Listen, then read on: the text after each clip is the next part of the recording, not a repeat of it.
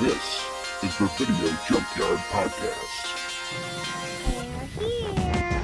A place that appeals to your deepest and darkest fantasies. The dead whose haunted souls hunt the living. I have come here to chew bubblegum and kick ass. And I'm all out of bubblegum. From this nightmare world emerges a fearsome half-man, half-ape with the strength of 20 demons. It's time. And welcome back to another episode of the Video Junkyard Podcast. These are your hosts, Joe Peterson. With me as always, my good friend, Eric O'Branson. Eric, how's it going? It is going okay. Yeah, you've had a bit of a week, haven't you? Yeah, it's been a fun one. Managed to, just doing strenuous activity of walking in my yard. Managed to roll my ankle, stepping off of a step actually, and actually pretty severely sprain it. And have been.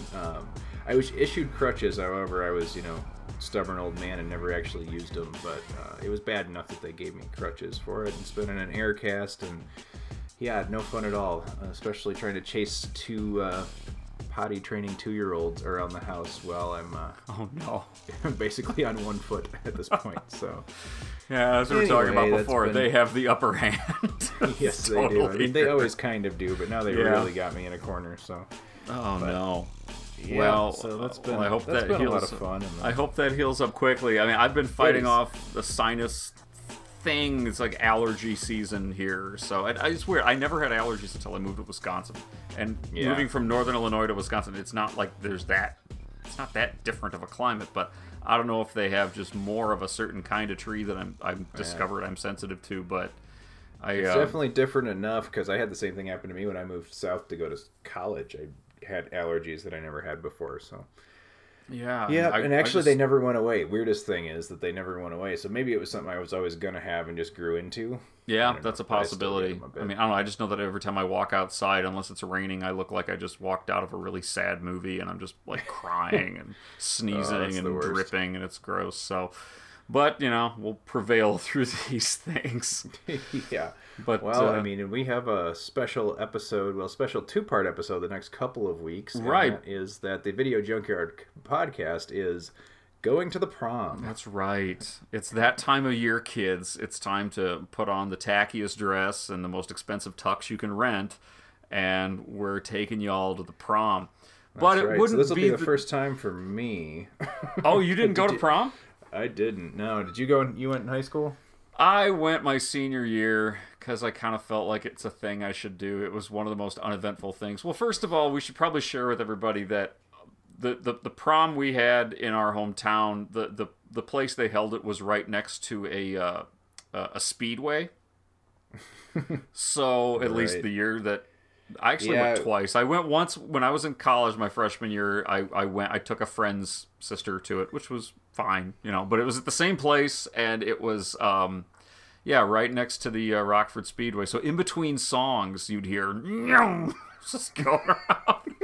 And that's kind of perfect for it was perfect to paint the picture of where we grew up, right? Well, and it being that season again, I'm hearing students in class reminiscing about prom just a few years ago, and they're talking about what major hotels they went to in Milwaukee or Chicago or Madison, or they went on a cruise or this, and I was like, yep, Speedway. Right.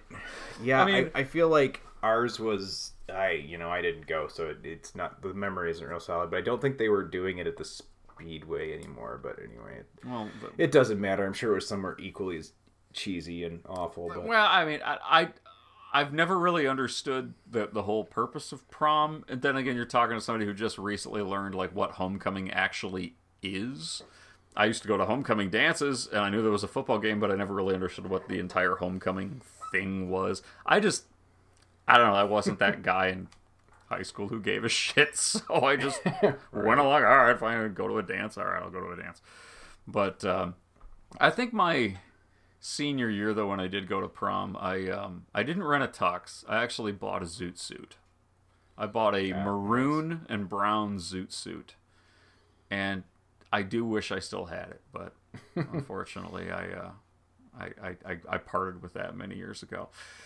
But yeah, so of course, being Video Junkyard Podcast, we can't just take you to a regular prom. And as much as there's a lot of movies out there about prom, there's about high school and stuff, and we chatted about that on Facebook a little bit. Yeah, I was gonna say, those of you that wrote in with the recommendations, it just kind of opened my eyes even more. I knew there was a lot of movies prom was a kind of fixture in, or was based around the prom, but yeah, some of the ones that people wrote in, I was like, oh yeah, okay, yeah. So it really is like an American institution that shows up in a hell of a lot of movies. Like that's something that's there. So we really could have gone anywhere with this. Obviously, because it's us, I think we kind of stayed in the realm of, where we're most comfortable. That's in the realm of horror films. So, but anyway, we kind of picked the two most obvious ones as well. I was talking to my wife about it, and I said, well, we already picked our prom movies, and she's like, oh yeah, what'd you pick? And when I told her, she was like, oh well, that's kind of boring. So, well, yeah, but it's like the two obvious ones. But I think, without further ado, we should at least jump into the first one here, and I think this really is one of the most famous prom movies of all time, if not one of the most famous American horror films, at least in relatively recent history. And it's a classic. It's been parodied and copied, but never, and even remade, but never quite to the greatness of the original, which is already kind of giving away what I think of it. But this is the 1976 American supernatural horror film Carrie, a maroon and brown zoot suit. And I do wish I still had it, but unfortunately, I parted with that many years ago. But yeah, so of course, being Video Junkyard Podcast, we can't just take you to a regular prom. And as much as there's a lot of movies out there about prom, there's about high school and stuff, and we chatted about that on Facebook a little bit. Yeah, I was gonna say, those of you that wrote in with the recommendations, it just kind of opened my eyes even more. I knew there was a lot of movies prom was a kind of fixture in, or was based around the prom, but yeah, some of the ones that people wrote in, I was like, oh yeah, okay, yeah. So it really is like an American institution that shows up in a hell of a lot of movies. Like that's something that's there. So we really could have gone anywhere with this. Obviously, because it's us, I think we kind of stayed in the realm of, where we're most comfortable. That's in the realm of horror films. So, but anyway, we kind of picked the two most obvious ones as well. I was talking to my wife about it, and I said, well, we already picked our prom movies, and she's like, oh yeah, what'd you pick? And when I told her, she was like, oh well, that's kind of boring. So, well, yeah, but it's like the two obvious ones. But I think, without further ado, we should at least jump into the first one here, and I think this really is one of the most famous prom movies of all time, if not one of the most famous American horror films, at least in relatively recent history. And it's a classic. It's been parodied and copied, but never, and even remade, but never quite to the greatness of the original, which is already kind of giving away what I think of it. But this is the 1976 American supernatural horror film Carrie. It's the night of the senior prom. The Bates High School gym is alive with excitement. Everybody is there. Even Carrie White, the girl no one likes. We're all sorry about this incident, Cassie. It's Carrie! And everyone makes fun of. Carrie! The girl who lives in that creepy house with her crazy mother. Help the sinning woman see the sin of her days and ways. Show her that if she had remained sinless, the curse of blood would never have come on her. The girl with the strange power. If I concentrate hard enough, I can move things. But tonight, no one will laugh at Carrie. If you don't have a date for the prom next Friday, would you like to go with me? She's with the best-looking boy in the senior class. He's trying to trick me again. She'll be voted queen of the prom. I can make sure that you don't hurt Carrie White anymore. For Carrie, it will be a dream come true. For everyone else, it will be a nightmare. Carrie. A new film by Brian DePalma. Based on the chilling bestseller. starring Sissy Spacek, Piper Laurie, and introducing John Travolta in his first motion picture role.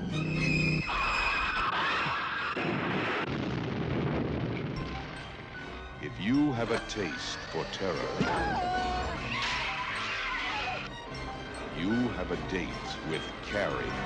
Yeah, and this is obviously based on the book by Stephen King and brought to screen brilliantly by Brian DePalma, who is actually kind of early on in his career as well. Yeah. Before he was a cinema superstar.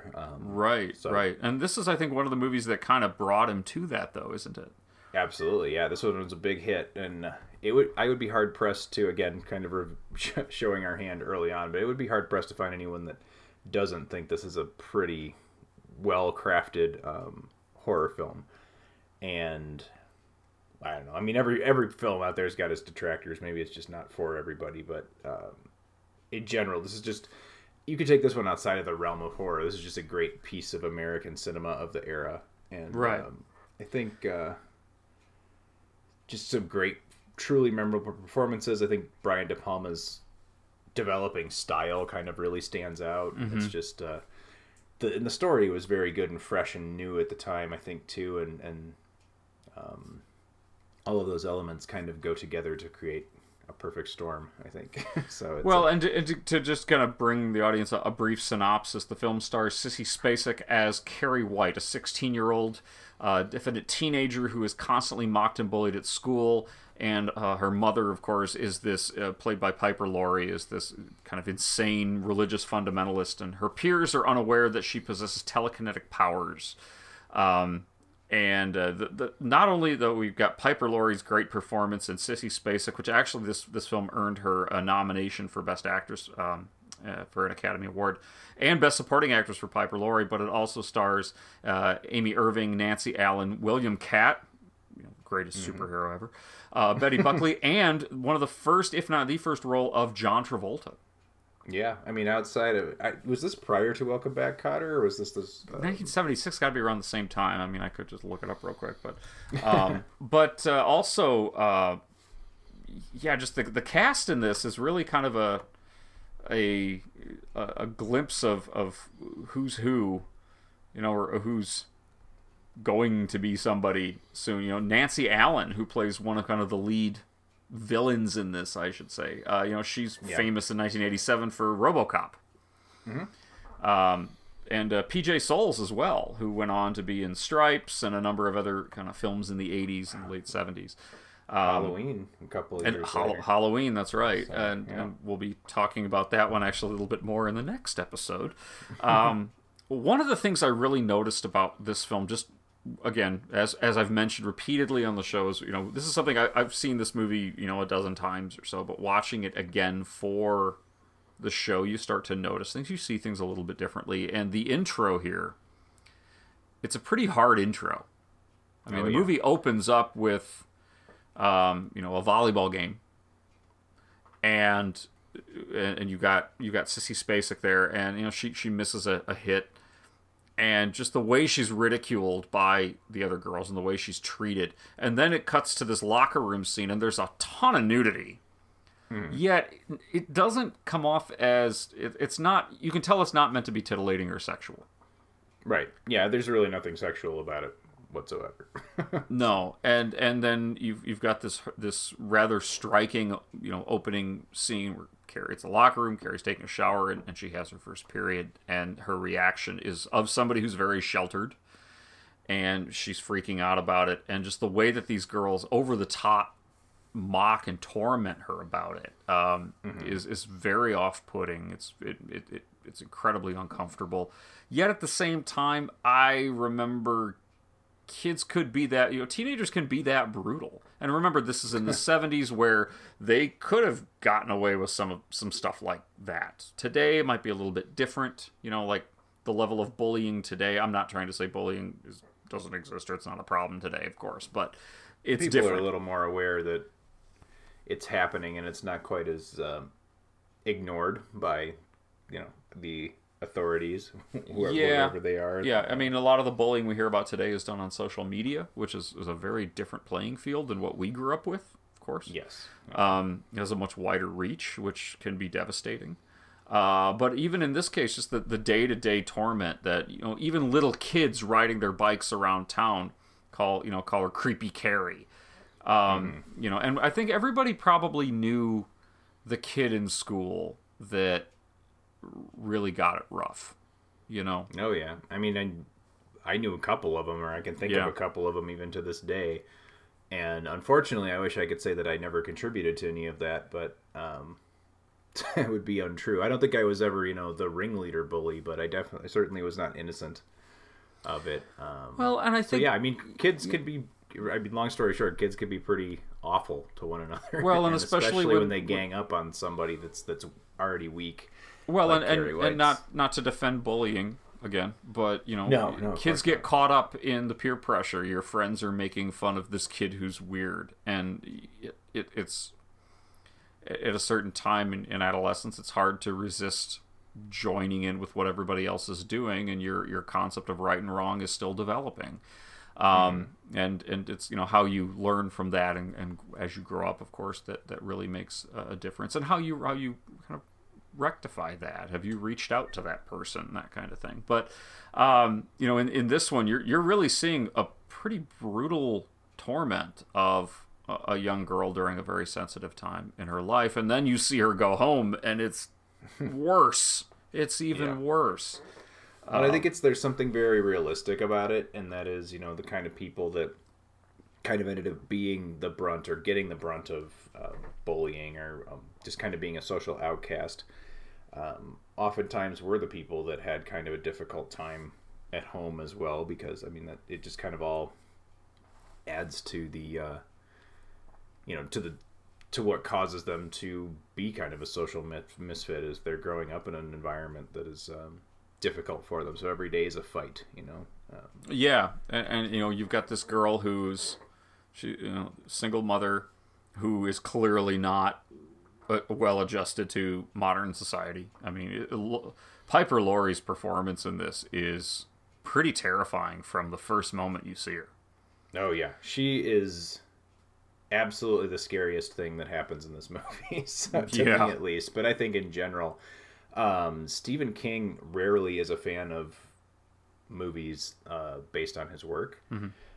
He's got a few favorites, and he's got a couple favorite filmmakers, but is rarely a fan of things based on his work. And he, right off the bat, was a huge fan of this movie, and just really applauded Sissy Spacek and Piper Laurie's performances in this, and actually went as far as saying that he thinks that they made the characters come alive in a way that he wasn't even capable of doing. So huge compliment coming from, you know, the author from the source. Yeah. So especially because he tends to be one who's hypercritical of adaptations of his work. But well, and I know that recently he was asked about. So recently there was a new remake of Pet Sematary that has come out. That I just finished the book, but I haven't seen the new version, though I really want to. And they made some changes in the new version, and he actually said he was pretty pleased with them, even though they made some changes to the original story. And I liked the analogy that he made. He's like, if you want to drive cross country, you can take one interstate or you can take another, and it might take longer with one route versus the other, but you'll still get to the same destination. So as long as you get to the same destination with my source material, I don't care, right? And I'm paraphrasing, but he said when people when they make movies out of my stories and they just change things and it ends up changing the story, then what was the point of basing it on this in the first place? And I mean, the first thing that pops into my mind is like Lawnmower Man, which has nothing to do with the original story whatsoever. Like, you couldn't get more disparate.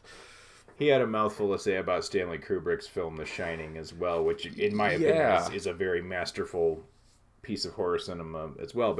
But yeah, that was his case about that, is like, why was it based on his book? Because it really wasn't. I mean, besides the basic, I think we talked about this in another episode, besides the basic, like, you know, building blocks, it wasn't really. Yeah, and I know recently he's kind of softened to it to say, look, it's a very good movie, it's a good horror movie, it's just not my story. And that's fair. That is fair, I think. But in this case, I know you've read the book. It's on my reading list. Recently too. So it was interesting to. It's one of the only times in recent history that I've done this where I've like just finished something, in the past couple of months, and then revisited the film. I've seen the film many times prior to, and being that this is a movie podcast, I don't want to spend a lot of time on talking about comparisons to the book, but it is a pretty faithful adaptation of the book. The book dives into things, other facets of first of all, of Carrie's home life and relationship with her mother and her father, who in the novel, I believe, was dead, and in the movie they made it kind of ambiguous, but Carrie at one point accuses her mother of her dad ran away because of the way that but in the book he was very much deceased and was very much just as crazy as the mother. So anyway, but yeah, so little differences like that, but yeah, in general it's a very faithful adaptation. It stops short of being as... The book Carrie is about more than just Carrie. I feel like this one focuses on her as a victim and is eventually... It's a bit of a revenge movie, I guess, in a lot of ways. But the book, it's a little bigger than that. You get to know some of the other characters a little better, and you also get to see the way it affects the community as well, and some of the aftermath into like years later in some of these people's lives. So, interesting, but none of it was necessary to make this enjoyable or to tell the story. So I don't fault the people adapting it. I think they did what was best for this film, and did it very well. So, well, and I think it's interesting. I think last time I saw this movie, I was in my 20s, and before that, I was a teenager, and watching it now a bit older, you look at the motivation of some of the antagonists in this, these other teens that are just trying to set up Carrie for ridicule. Yeah. And why they want to do that, even though it's like they're punished for doing horrible things to her, and so they're upset that they're being punished, so they take their revenge out on her for them getting in trouble for doing something to her. And, that seems a bit ridiculous, but again, like we were just saying a moment ago, that's pretty typical teenage mentality, right? It's still this lack of responsibility. And so I agree that this is a revenge story, but it's at least the movie version, right? I'll find out about the book version soon enough. But in the movie, I can see it being revenge, but it's more like revenge heat of the moment, somebody pushed to their absolute limit, rather than a plotting revenge. Right, and there's also, the very strong sense that Carrie is not in control entirely of, or if even at all, of her abilities. So, to call it revenge, I guess I'm going to backtrack on that. It's not entirely accurate, because that would say that she is kind of plotted out, or, not that she's never fantasized about getting back to these people, because she would be, not human had she not at least had that thought at one point. But it's made very clear that she's not entirely in control of these things. So, right.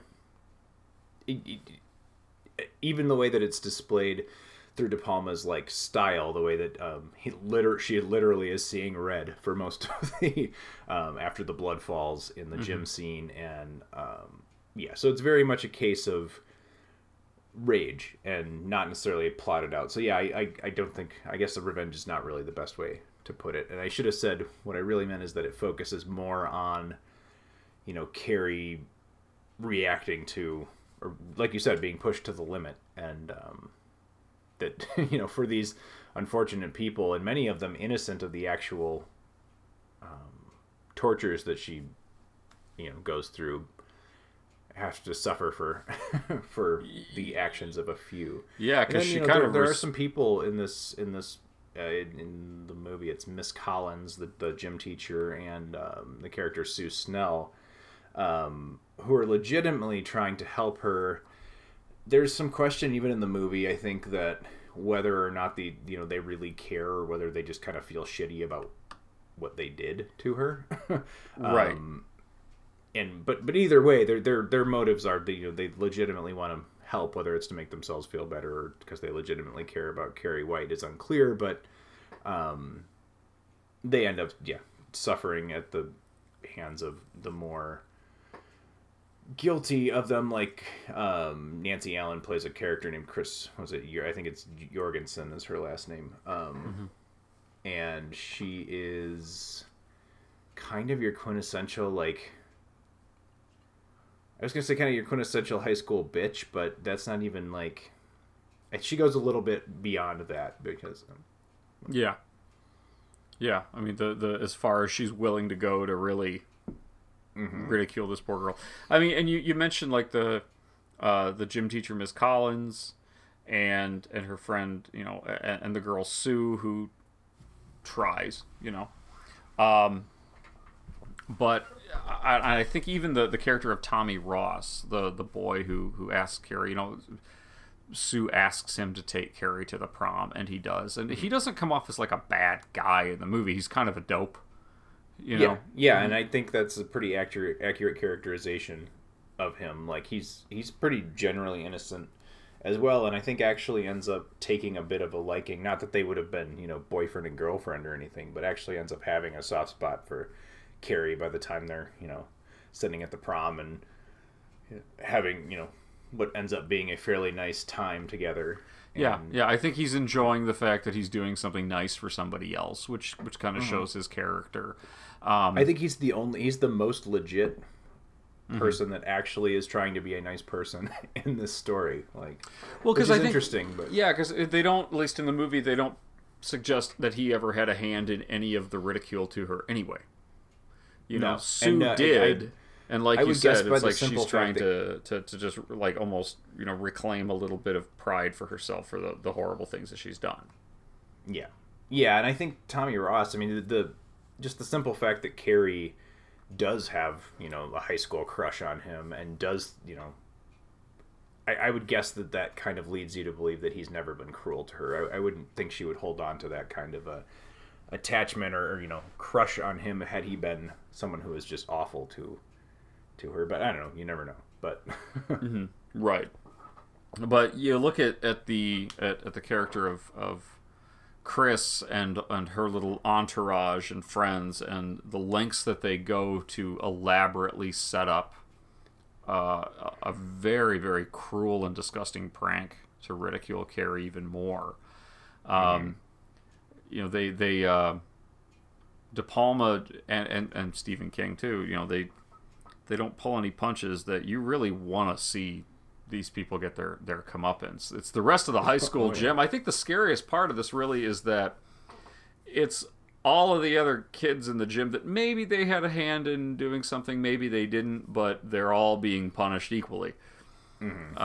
That's kind of the scary thing. And really, I like you use the word rage, and I think it's very appropriate. And it's kind of funny that there was a sequel in the 90s to this, a very loose sequel called Carrie to the Rage. And of course there was a Stephen King novella that he published in the 70s under the name Richard Bachman called Rage. That's actually about a school shooting, more or less. It's about a kid who takes a school hostage with a gun, shoots the teacher, and kind of the emotional outpour that comes from the classroom, like the emotional struggles that they have with that. It's a really interesting story that I personally think more people should read. But so it's kind of funny that the word rage is used. Not in print at the moment, unfortunately. No, if you can find a copy, I recommend it. Go on eBay. Actually, go on eBay, and there are many copies of the Bachman books, paperbacks that have it in there. You can pick one up for $5. Yeah, so. I highly recommend it. I think today more than ever, it's an important novella that should be read.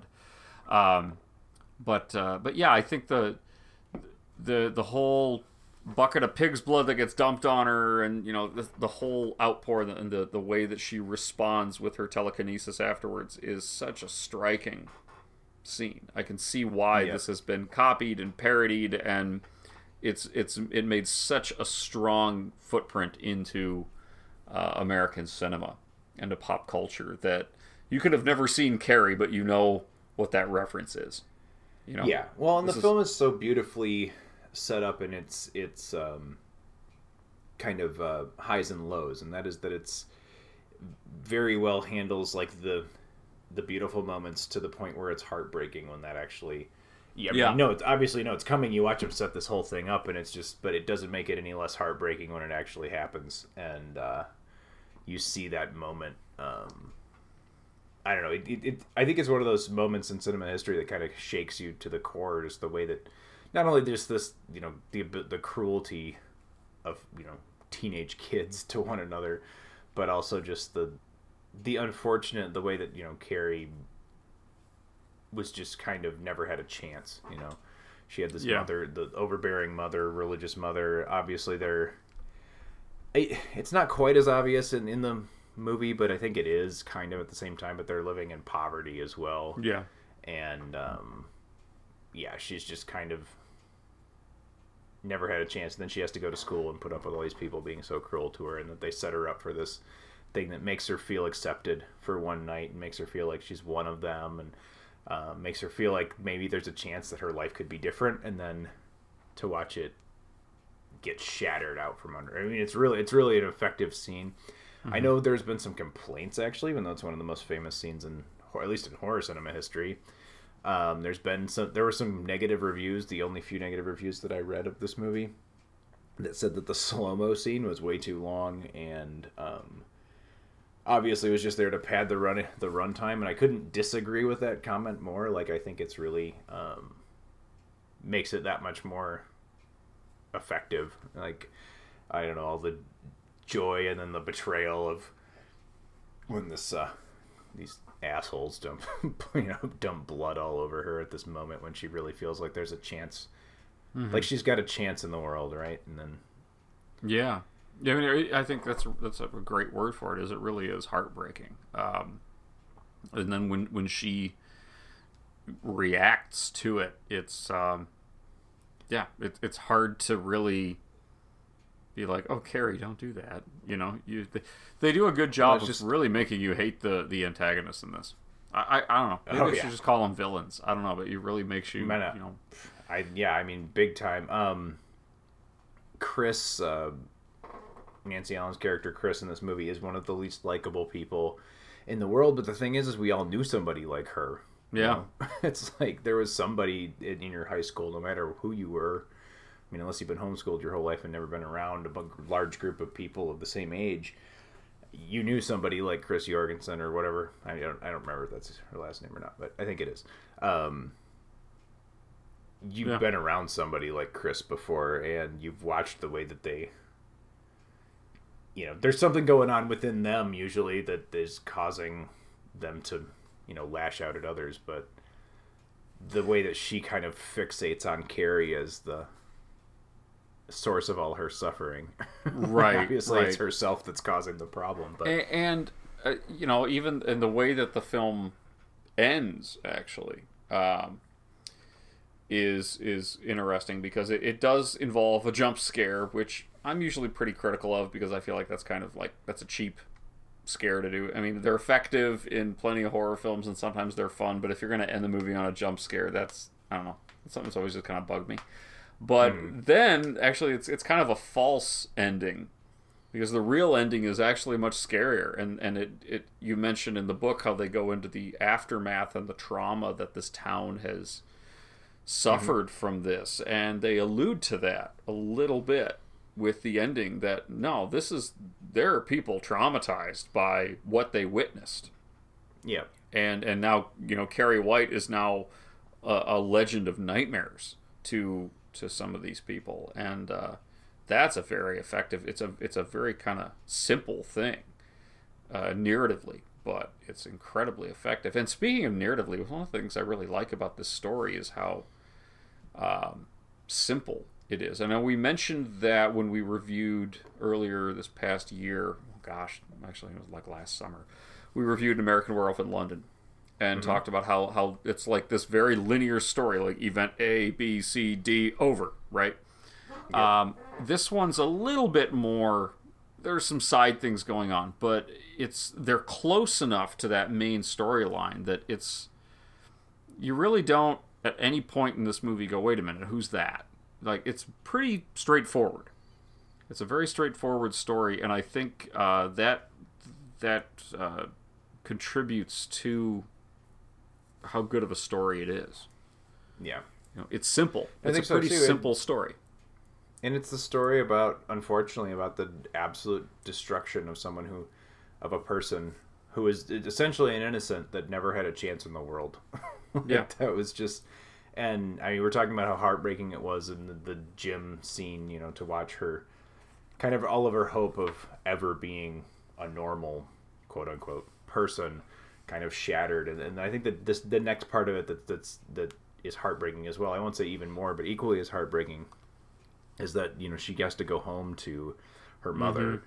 And at the end of this, her mother, you know, even though it happens, her mother won this thing. I mean, she was right there and ready to break out of her shell and get away from her mother and change her life. And these terrible teenage girls, whatever you want to blame it, they convinced her otherwise with their actions. And they, in the end, Margaret White, you know, the mother, ends up winning. Carrie is ultimately convinced that she's right at the end of the day. So, but then, yeah, I mean, everybody kind of gets their comeuppances, don't they? So, yeah, and I think that scene when she goes home after the prom, and the big climax, because you think that's the climax, and it's not. The real climax is when she gets home, and the fight she has with her mom is incredibly terrifying.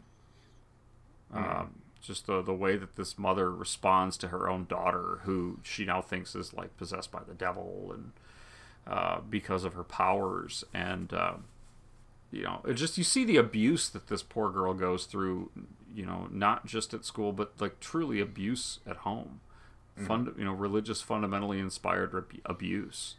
You know, her mom locks her in a closet for having her menstrual cycle.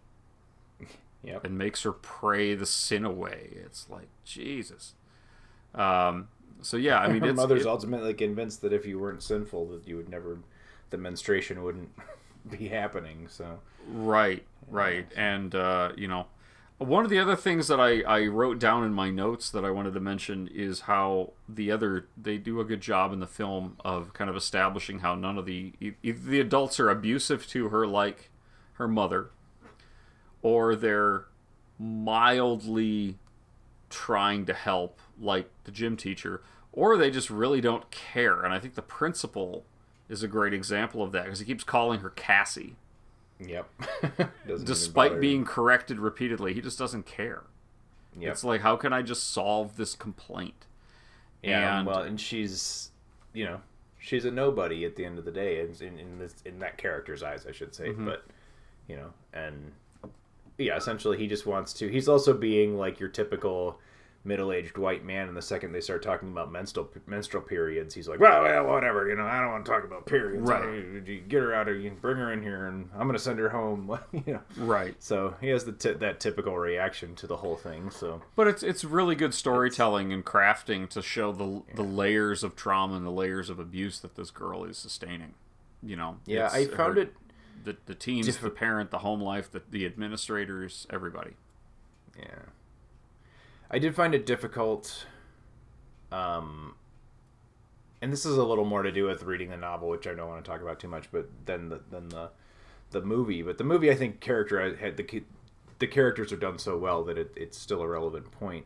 And that's that in the past like decade or so, Stephen King has come under some fire from certain people that he doesn't write female characters well, and that he doesn't seem to have an understanding of, you know, or write believable females. And there's even been some accusations of it being borderline a little sexist, right? I don't know how you get through something like Carrie and still think that. And this is his first novel, by the way. You know, he's been published to short stories, but he's a young adult shortly out of college at the point when he starts working on this novel. And so it's not like this is something that's like recent and it's going to kind of change that. I don't know. I don't know enough about it to know what some of the detractors' points were about him, but I just don't. I think these are such, like, you know, well-realized characters that I don't know. I don't see that they have a point at all. At least in reference to this work. Like I said, I don't know exactly what they were referencing. Yeah, I mean, and I'm a fan of Stephen King, but I've heard a lot of, especially with some of his older work, and I think this is something that an author's going to have when they've bridged a couple of decades like this, is they're, you know, and if you if you follow Stephen King on social media, he's a pretty progressive guy. So he was really writing, and as much as I hate this phrase, I'm about to use it. He was really writing for his time. That was still considered cutting edge at the time, and the times have changed, and he's changing with them. But now, have you seen the sequel or the remake? There was a remake just a few years ago. There have been 2 remakes and a sequel. So it was remade. The sequel, I think, is the first. Comes in the 90s. Is Rage, Carrie 2. I've not seen any of these, by the way.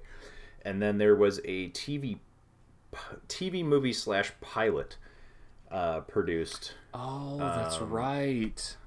Was starring Angela Bettis. Yes, and, in 2002. That was supposed to set up a television series that would follow it, which never got picked up. And then there was the quote-unquote remake of Carrie with Julianne Moore and Chloe Moritz Grace. Is that her name? Yeah. Chloe Grace Moritz, yeah. Yeah, I got that backwards. But, yeah. Which I've not seen. But I've heard mixed reviews on all of the remakes and poor reviews of the sequel. So I don't know. I am curious to check them out at some point if I ever get around to them. But... So the original DePalma film is the only adaptation of Carrie I've seen. But yeah, I think the only connection really between the sequel Carrie 2 and the original is that Amy Irving reprises her role as Sue Snell from the original. I think there's one tangential connection to the novel Carrie. There's something in there that does link it to the second movie. But if you're just a person coming off of the movie Carrie, you wouldn't pick that. I don't know. Anyway, it's I've not heard good things about it. So. Well, and the 2003 remake, I mean, I vaguely remember it coming out. It wasn't until I started researching this one that I remembered, oh yeah, 6 years ago they made a remake of this with Chloe Grace Moritz, and I never saw it, and I think it was because it just didn't. Not that it didn't interest me, because I've always liked this movie, but it just was like, okay, they're remaking another. It's one of those. I mean, I think the problem is that I like this movie so much, so it's really difficult for me to want to see someone else, handle this material. And I shouldn't be that way because I do end up every once in a while, being wrong about a remake, and I do end up enjoying it, but. This is one that I just didn't see. I don't know. I didn't like the casting really either, and I'll give it a shot someday. We'll see. Yeah. I mean, it seems actually like Prime Video Junkyard fodder, right? It's a movie that came out and it was quickly forgotten, right? But so maybe that was the one we should have reviewed. But the original one, I don't think when it comes to prom season.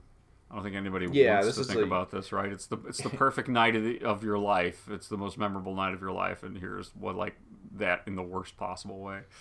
So I mean, and maybe this is pointless, but we do it with every episode. So if you had to give the 76 Carrie a grade, what would you go with?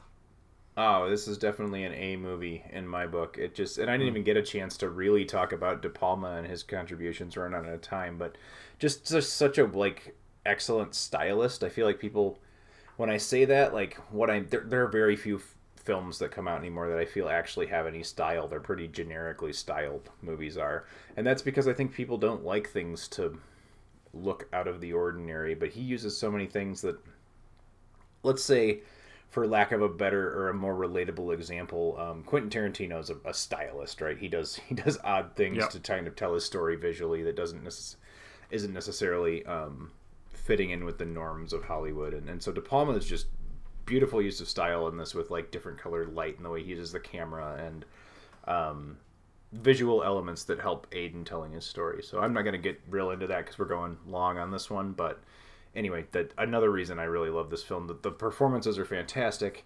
It is very, very simple in a good way. It's not long. It doesn't need to be. It's very self-contained, and it's a bit of a difficult one because it's kind of like a punch in the gut, but it's a good movie. I would agree. I put this one as an A as well. I mean, it's a classic, and there's a reason it's a classic. It's got, like you said, a very good cast, very believable characters, terrifyingly believable. The writing is pretty good, even for its time. And it's something that surprised me, too, is it held up fairly well in 2019.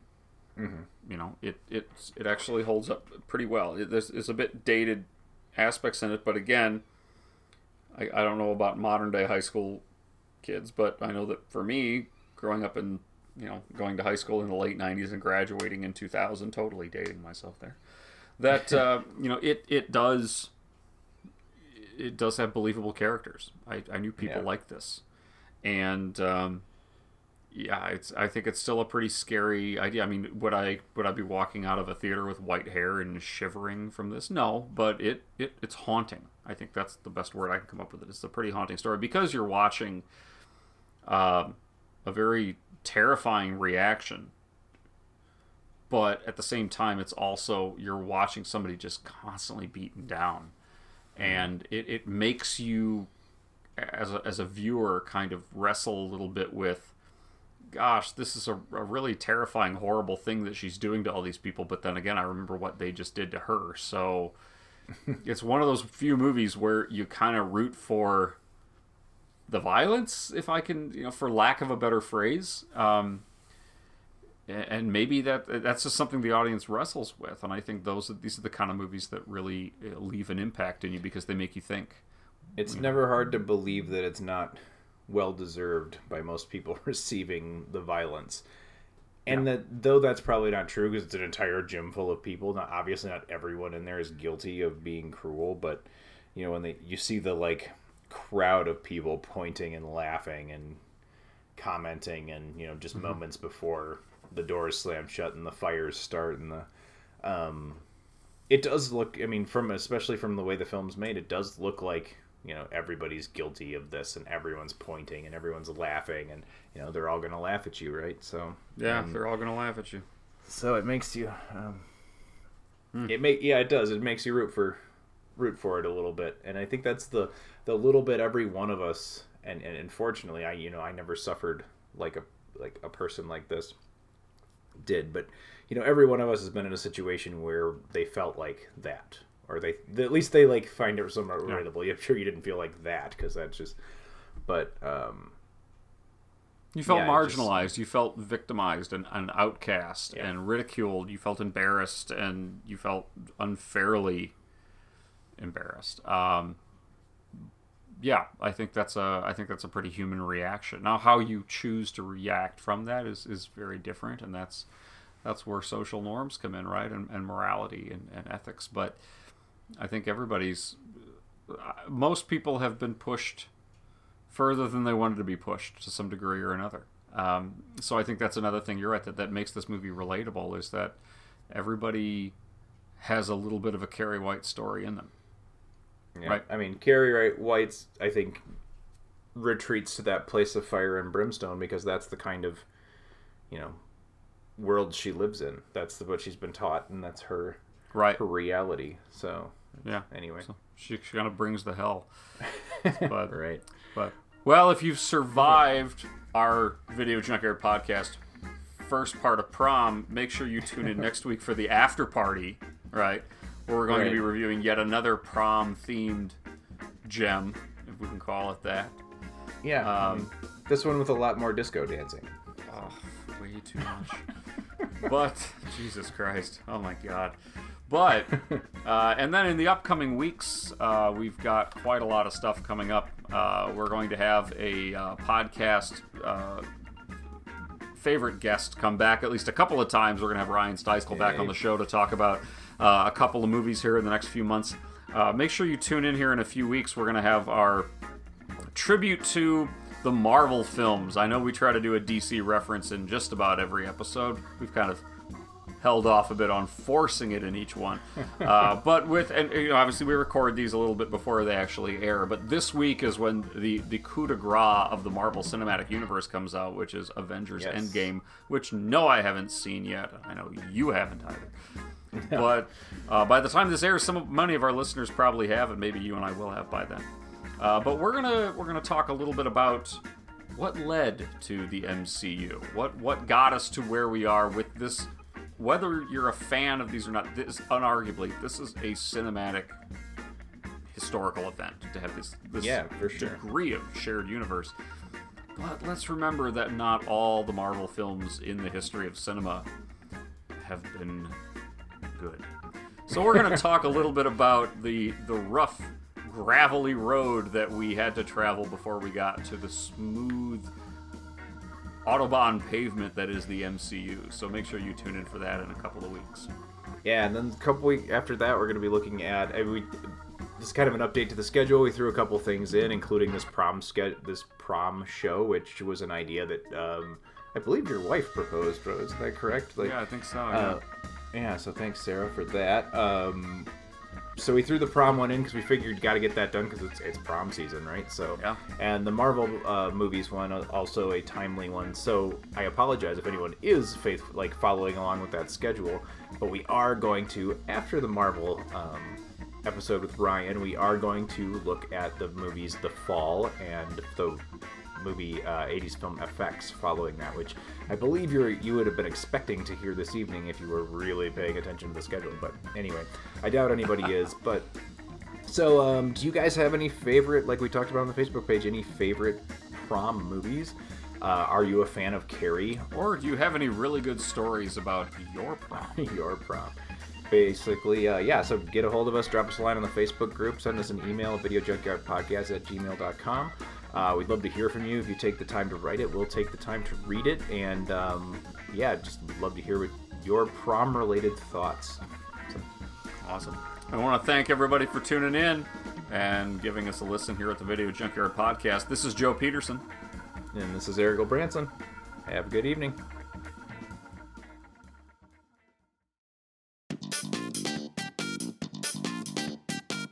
You have been listening to the Video Junkyard Podcast. I do wish we could chat longer, but I'm having an old friend for dinner. You just can't let them go. Go! Stay on the road. Keep clear to the moors. We want to take this opportunity to thank you for listening to the Video Junkyard Podcast and remind you to find us on social media on Facebook at facebook.com/Video Junkyard Podcast, on Twitter at Video Junk Pod, and on Instagram as Video Junkyard Podcast, all one word. Want to thank you again for listening, and keep digging. Who knows what treasures you'll find in the Video Junkyard.